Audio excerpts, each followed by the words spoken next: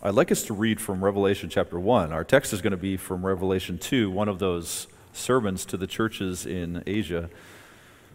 But each one of those sermons references apart from the vision that John has of Jesus Christ in chapter 1. So the part that is going to be referenced to the church in Smyrna, I'd like to read from Revelation 1, verses 17 through 20. When I saw him, I fell at his feet as though dead, but he laid his right hand on me, saying, "Fear not, I am the first and the last, and the living one. I died, and behold, I am alive forevermore, and have the keys of death and Hades. Write therefore the things that you have seen, those that are and those that are to take place after this. As for the mystery of the 7 stars that you saw in my right hand, and the 7 golden lampstands, the 7 stars are the angels of the 7 churches, and the 7 lampstands are the 7 churches." Well, we're going to read together from Revelation chapter 2. If you know a little bit of the background, John is exiled for the faith on the island of Patmos, not too far off the coast from where all of these 7 churches worshipped. Of course, there weren't just 7 churches in those days, probably around 90 AD or so, when this is being written. There were many others, but this is representative. These are real churches. And John in exile, probably suffering in exile, perhaps in physical labor, basically writes in kind of a clockwise version. Ephesus is the closest to the shore from Patmos, and then just a little bit north is the city of Smyrna. So this is the message or the sermon that Jesus has for the church in Smyrna, and we're going to apply to us as well this afternoon. "And to the angel of the church in Smyrna write, the words of the first and the last, who died and came to life. I know your tribulation and your poverty, but you're rich, and the slander of those who say they are Jews and are not, but are a synagogue of Satan. Do not fear what you are about to suffer. Behold, the devil is about to throw some of you into prison, that you may be tested, and for 10 days you will have tribulation. Be faithful unto death, and I will give you the crown of life. He who has an ear, let him hear what the Spirit says to the churches. The one who conquers will not be hurt by the second death." It's our reading from God's Word.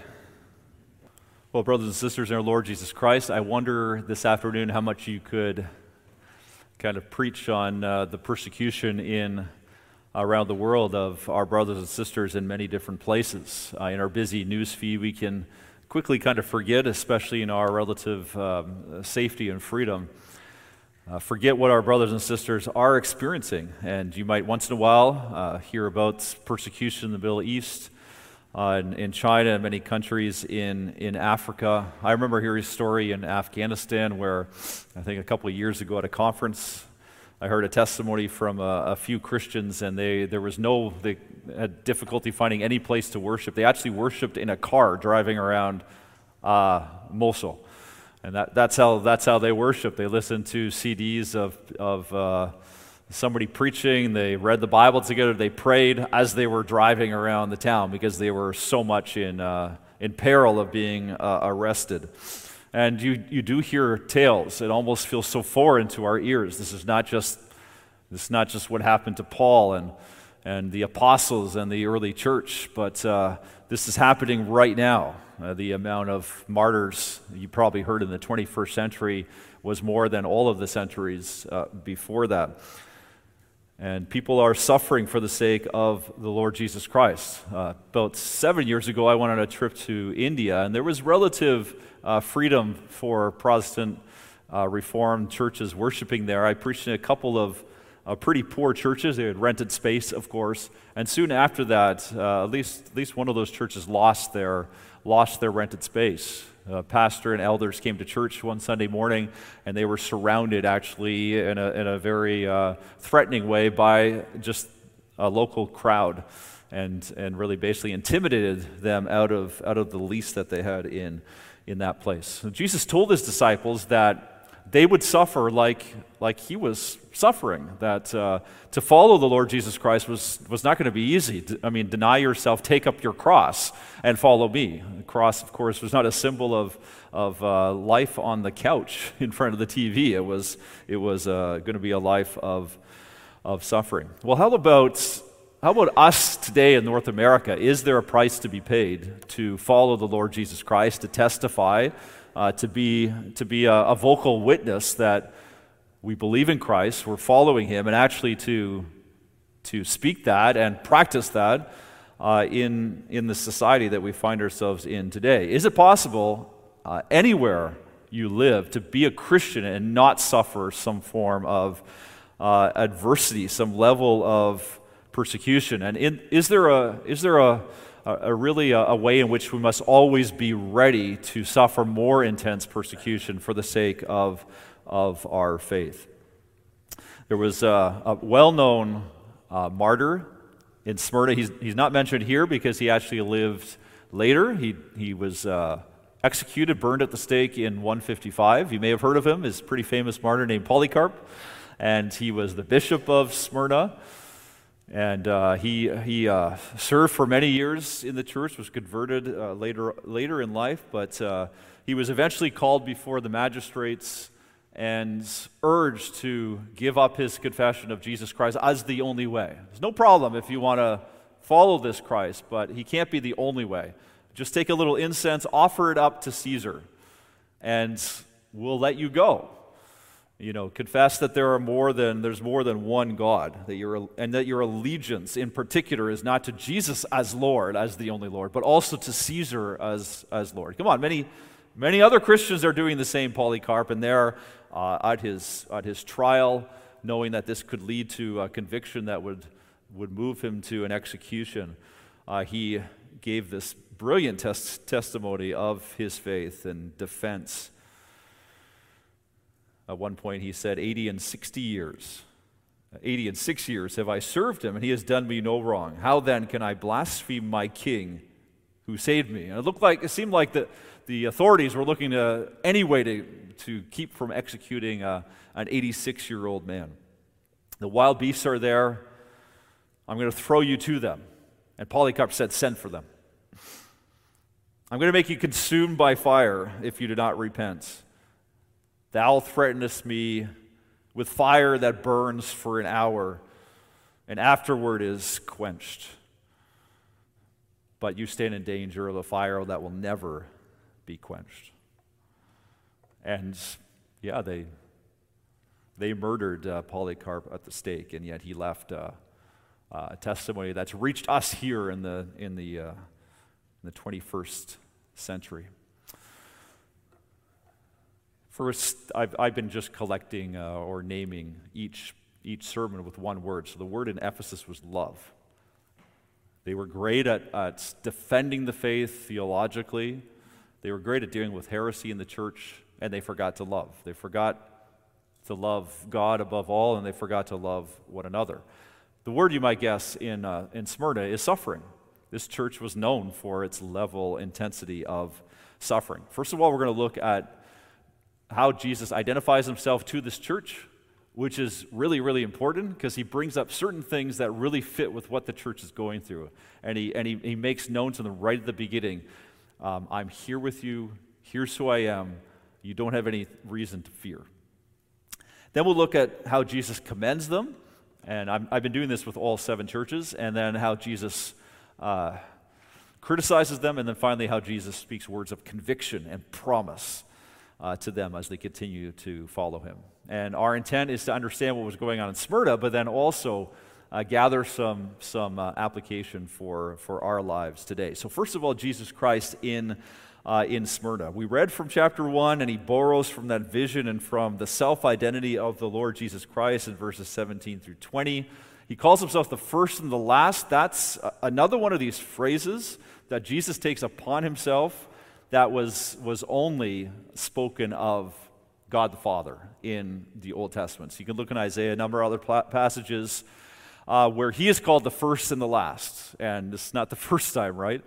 Where Jesus comes and identifies himself as God in the flesh. I mean, as true God.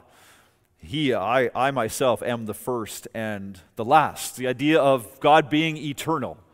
There before the beginning of the world and there into eternity. And also something quite personal in terms of the first and the last. He's always been with his people. He's been planning this act of redemption right from before the foundation of the world. I mean, right in the Garden of Eden when man falls, God comes after them. I'm there, the first to the last. And the good work that God begins, he will fulfill. So, brilliantly comforting words. I'm the one who's speaking to you. I'm the first and the last. People are dying. They're suffering for their faith. They're being persecuted. But the one who's the first and the last is on their side. And then he identifies himself as the one who died and came to life. Jesus suffering and dying on our behalf, and seemingly conquered by the devil and the forces of evil, but alive. He died and came to life. And there's this passage dealing with terrible suffering, what looks like a small band of disciples in the middle of this Roman world, with all of their power and all of their threats and all of their violence and all of their religion. These are the conquerors, Jesus Christ and his people. The word for conquer, and we'll see it a little later on too, is the word Nike, Nike is from the Greek word for conquer, and he's the true conqueror. At the end, he promises them, you will not be hurt by the second death, because he's the one who came back to life. He's the one who defeated death. So even in the moment of our death, or in concerns over the fact that we all face death, we can have hope and confidence and assurance. And for the members of the church in Smyrna, even if you have to suffer all the way to death itself, you can rejoice. Jesus said earlier in his ministry, rejoice when men persecute you and revile you and say all manners of things against you, and even all the way to death. For so they persecuted the Lord Jesus Christ. So Smyrna, Ephesus at the beginning, Laodicea at the end are the most compromising churches. God has the harshest things to say to those churches. They seem to be the churches with the most peace, the most freedom, and yet they're the ones that are the most compromised. Smyrna and Philadelphia, 2nd and 6, are the ones that are suffering, but receive the most commendation from God. And success in the eyes of our Lord looks very different from how the world treats success. So that's Jesus Christ in Smyrna, words of comfort and encouragement. Secondly, let's look at how Jesus commends them. What does he have to say to commend them? Well, he knows their tribulations, their poverty, the slander of those who say that they are Jews and are not, but are a synagogue of Satan.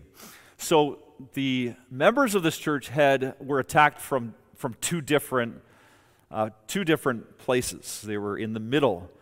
On the one hand, they were not a protected religion. For a time, they were associated with the Jewish faith and kind of protected under the guise of being, followers of the Old Testament, descendants of Abraham. But as the church grew and it became more and more, of course, committed to the Lord Jesus Christ, to the words of the apostles, the Jews no longer wanted the Christians to associate with them and antagonized the church more and more. Paul himself, of course, dragged off members of churches and families to be persecuted.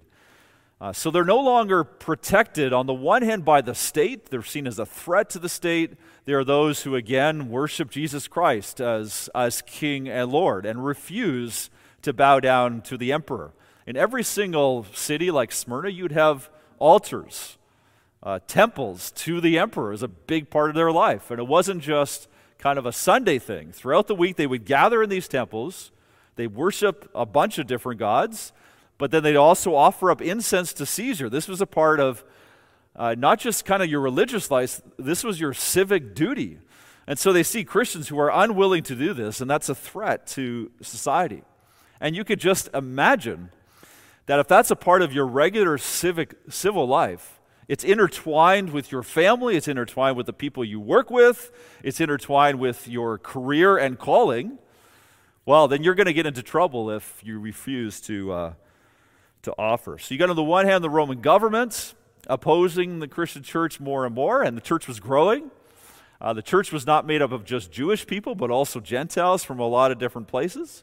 And so it's a growing threat. On the other hand, the Jews have also now become, some of the synagogues have become also very antagonistic towards the church, looking to distance themselves from that movement that they, of course, reject because they reject Jesus as the Messiah. And how marvelous to receive this sermon where Jesus Christ himself sends this message to this church and says, I know what you're going through. When you're going through something difficult and someone enters into a conversation with you and you know that when they say they know what you're going through, you know that they mean what they say. Like you know something about their history and something about their experience so that their experience in some way matches yours. You go through cancer and chemotherapy, as some folks in our church are going through right now, and those who have suffered physically have gone through that level of medical intervention and how that affects you spiritually and mentally and physically can speak into that life. You've lost a loved one, someone who has gone through that experience. It's not that we can't all comfort one another, but there's something where you can say, I know. Like you look them in the eye, you say, I know. There's a heart meeting another heart, and there's something deeper there. But to have the King of Kings say, I know what you're going through. And this is not just Jesus' knowledge. This is Jesus extending his arm of friendship. This is Jesus empathizing. This is Jesus understanding and entering into the experience of what they're going through. I told you, if you want to be my disciples, you're going to have to suffer. But I'm going to be with you throughout the entire experience. This is life transforming when you know that Jesus knows what you're going through. So these believers have suffered affliction. Just a couple of ways in which they've suffered affliction. We find out that they're poor. Their poverty. He notices their poverty. Says, of course, they're rich because there's a different kind of treasure biblically, but they are poor. Hebrews 10, speaking of persecution, commends the readers there. You suffered the loss of your possessions. And this was happening all over, where people would come in when Christians would be taken to prison, fathers would be taken, and people would steal their possessions. And this happened a number of times. They would come into the churches, places of worship, and steal their possessions there as well. It's the idea that you are no longer an active, faithful member of our society. So you're now worthy of rejection by the culture. You can see how this is starting to sound a little bit familiar. For example, if you were part of the farmer guild, so you're a farmer, you're growing vegetables, and to be a successful farmer didn't just mean that you grew good vegetables and you were an honest farmer and everything else, but it meant that you worshipped the god Demeter, and you faithfully offered sacrifices to the god Demeter. And so now these Christians come along, and they're great farmers, they're great people, but they don't sacrifice to Demeter. I'm not sure if I want to buy vegetables from that guy, because maybe they're not blessed by the god. They're not blessed by the god, actually. Maybe I'll get sick. All this kind of suspicion, accusation, led towards Christians losing their jobs, losing their possessions, losing the respect of the community. But they're also being slandered. And that's not surprising. Jesus, at his trial, witnesses were brought forward that slandered Jesus. In the book of Acts, you see over and over again all of these false testimonies brought against Peter and Silas and Paul and the rest of the apostles and other servants in the book of Acts. So false rumors, malicious gossip. So they'd say things about the Christians like they're treasonous. They said that about Jesus, right? Like he tells people not to follow Caesar. He's an enemy of Caesar. And they said that about Christians as well. They're not offering incense to Caesar. So they must be possibly violent antagonists against Caesar. These are dangerous people. They're a threat. They were charged with cannibalism for passages like John 6 about Lord's Supper, eating the body and the blood of the Lord Jesus Christ, and they just take a passing glance of, well, these Christians, they're cannibals. They're eating flesh and they're drinking blood. And if you've ever been slandered, you know how painful that can be. And it's one thing at the beginning of the slander, but as the slander grows and it's not stopped, boy, it becomes more and more painful. People don't look at you the same anymore, and people don't treat you the same anymore. In fact, he tells them not to fear about what you're about to suffer. The devil is about to throw some of you into prison. So behind all of this malicious gossip, this slander, this theft, these accusations is demonic activity. And this means that there are going to be some that will denounce them to the state. And the purpose of finally being denounced and finally arrested is that eventually you'll be put to death.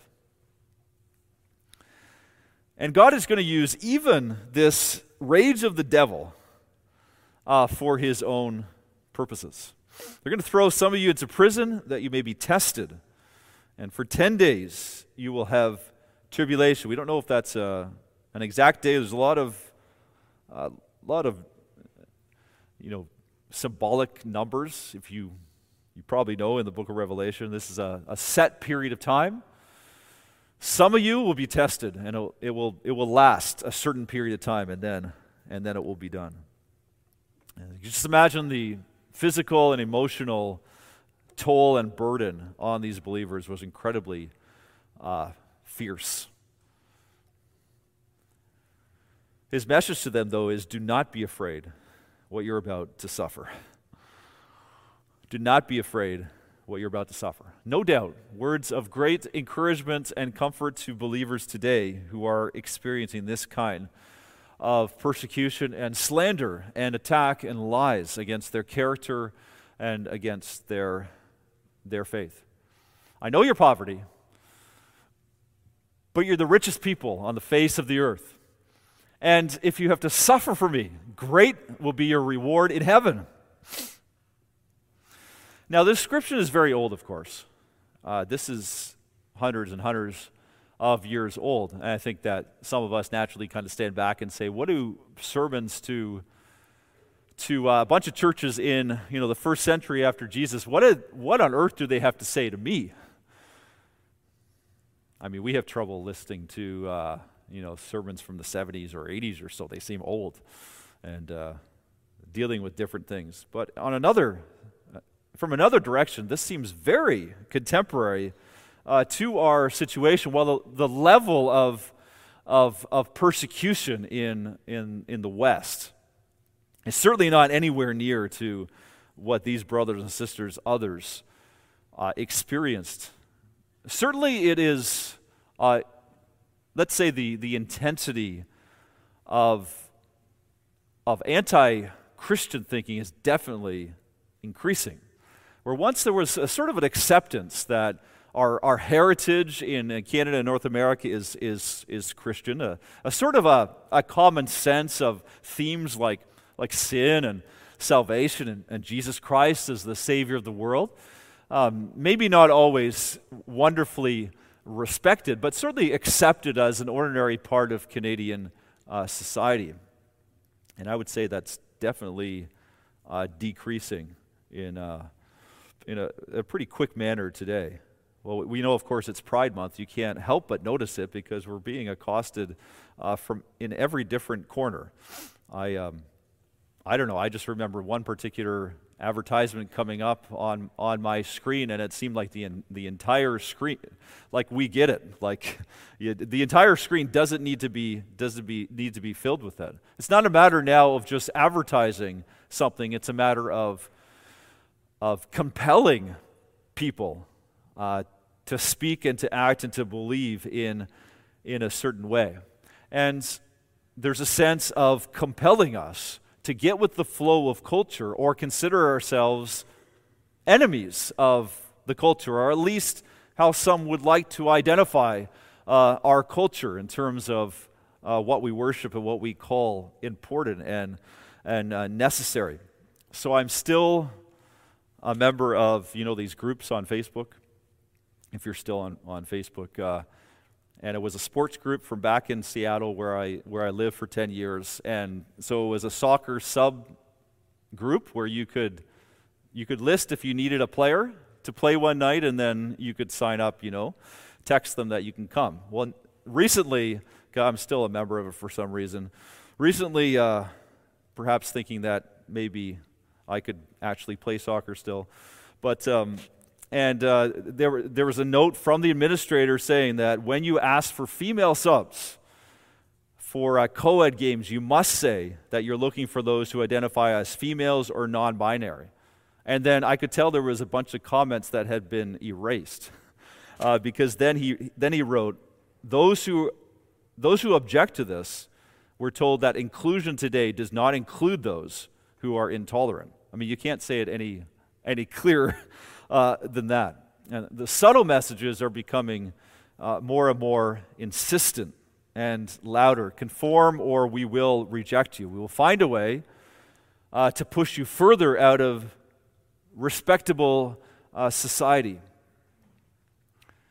Some of you are working for large companies. I know I've met some at Fellowship that are really feeling that this month, where we're not to display images or stickers means that you have to abstain. You have to ask to abstain.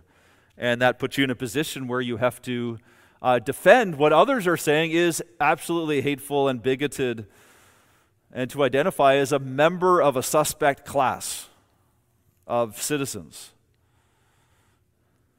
One member was sent a letter where it was very clearly stated that if you don't find the progress of our company to your liking, then you should start to question whether you belong to this company. Now, I'm no alarmist, but I think there's a pathway here in which we begin to pray in greater earnest, with greater sense of urgency for us and for our kids and our grandkids, that we learn in a deeper and deeper way how to stand for the sake of the gospel, to stand well, to stand faithfully, and to stand with the love of the Lord Jesus for a world that is lost, and be willing to suffer in real ways for the sake of the gospel. Well, let me conclude by just conclude this commendation by asking a few questions. Paul writes in places like 2 Timothy 3, verse 12, everyone who wants to live a godly life in Christ Jesus will be persecuted. So just a question, do you believe that?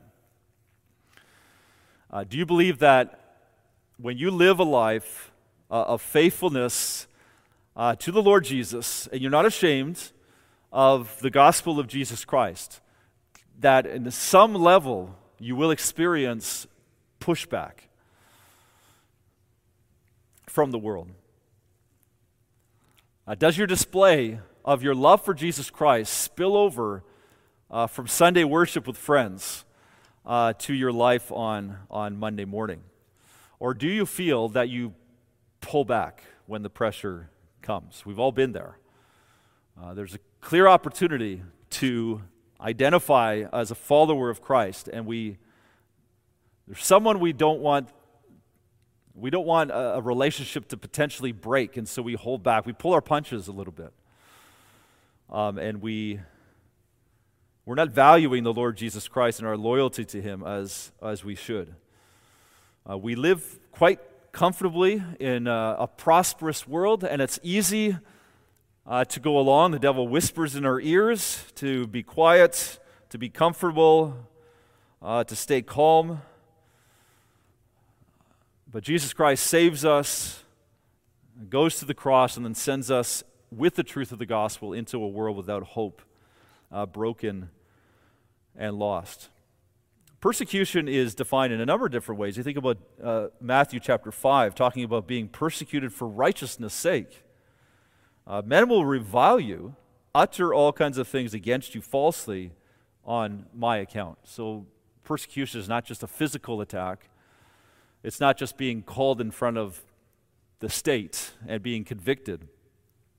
But it's simply being identified as a class that is intolerant, bigoted, unloving, full of hate.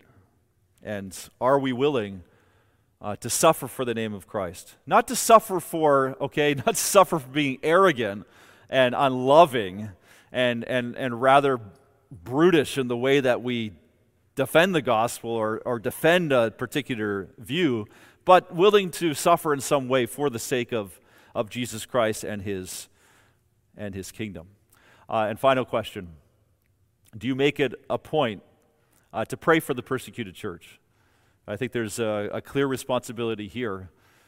And Paul often draws attention to those who are in need in other churches, where we make it a point to pray for the persecuted church. Look up the Voice of the Martyrs website, and you'll find countless things to pray for. One pastor writes this: the world will always be offended by people whose lives and whose beliefs are an open rebuke to their own. Jesus said that anyone who wished to be His disciple would have to be willing to take up his cross and follow Him. Well, the cross was an instrument of death. The Christian life, in other words, is a form of martyrdom. Paul even speaks of dying daily. 1 Corinthians 15, as a way of describing a faithful Christian life of goodness and service. We die to ourselves, we die to the world, we die to sinful desires. We die to ease and comfort in order to live for Christ and His kingdom. We are actively to seek, as Paul says, the fellowship of Christ's sufferings, because in a world of sin and death, in a world that is opposed to the reign of the Lord Jesus Christ, everything good, everything holy, everything eternally valuable is going to come at a price. Well, you can imagine these believers in Smyrna frustrated and confused and struggling receiving this glorious word of commendation. So let's turn thirdly to Jesus' complaint. And the kids will be so glad, because this is the shortest point in a sermon you'll ever have. There are no complaints. So we can move to point 4. Yeah, Smyrna and Philadelphia, Jesus has no complaints against them. It doesn't mean that they weren't faithless in some way. They weren't perfect churches. But in terms of where they were at that moment, there wasn't anything glaring where they were faithless or lacking in love or affirming and allowing heresy as some of the other churches. So point 3 is done. There's no complaint. But last point, Jesus convicts them, because at the end He offers them a number of promises. Jesus never comes calling us to repentance and faith and obedience without saying, here's how I'm going to bless you. It's not like, here's how you're going to earn this blessing, but it's like, here I am, I'm your Father, and here's the way that I want you to live because of what I've done for you, and then here's the blessing that comes from following me. And we need to hear that. And Jesus is a good father. He's a good brother. So first He says, at the end of verse 10, be faithful unto death, and I will give you the crown of life. And I see what you're going through. I know how you're being tested. I know you're at the end of your rope sometimes. I know how difficult it is to have members of your church executed for the faith. You're about to go through some deep and serious tribulation. But your loyalty and love for me will not go unnoticed. The crown he references is not like the crown on King Charles' head, all this regalia, but it's referencing that crown of leaves that you'd see around a returning soldier or an athlete in the Olympics. That garland around the head. But while that one will decay, this is an eternal crown of life that will never fade away. And we should pray this week that we would be faithful to the Lord Jesus Christ. He's deserving of all of our love and loyalty. And why would we shrink back from loyalty to King Jesus this week, especially with this promise, I will give you the crown of life. And then finally, he who has an ear, let him hear what the Spirit says to the churches. The one who conquers, Nike, will not be hurt by the second death. Well, Nike, I have a shirt at home, Nike, that just says, "Just do it." I don't know if that's still their slogan, but that was their slogan for a long time. And Jesus is just affirming the message of the gospel. Jesus did everything. And though you will be hurt by the first death, it's a passing struggle. It's a passing enemy. It's an enemy that has no teeth anymore. That's why we sing around the graves of our loved ones who have died in the Lord, because we rejoice that whoever overcomes will not be hurt by the second death. And when Jesus Christ comes back,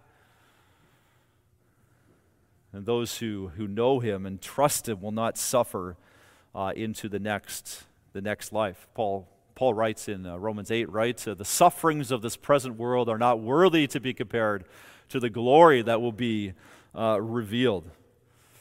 Death is an enemy, but he's not the enemy that could take down believers. The first death is unavoidable. The second death is avoidable. Everyone here needs to know that as well. Someone here does not know the Lord Jesus Christ, has not come to understand the kind of things that Jesus is talking about here, what it means to repent, confess that your only hope is found in Jesus Christ, that you need to come to him. He's the way, the truth, and the life. The second death is avoidable by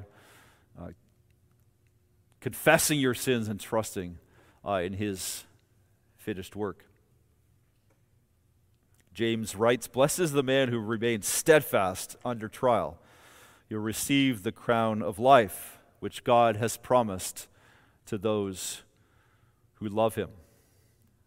Well, it's amazing that in these first two sermons, I know we didn't read the one to Ephesus, but at the end of the letter to the message to Ephesus, he says, "I will grant to eat of the tree of life." So here are believers persevering, the same promises for us. You're going to eat in the new heavens and the new earth from the tree of life, and you're going to have a crown of life that lasts forever. May that be our hope and encouragement for this coming week. Amen.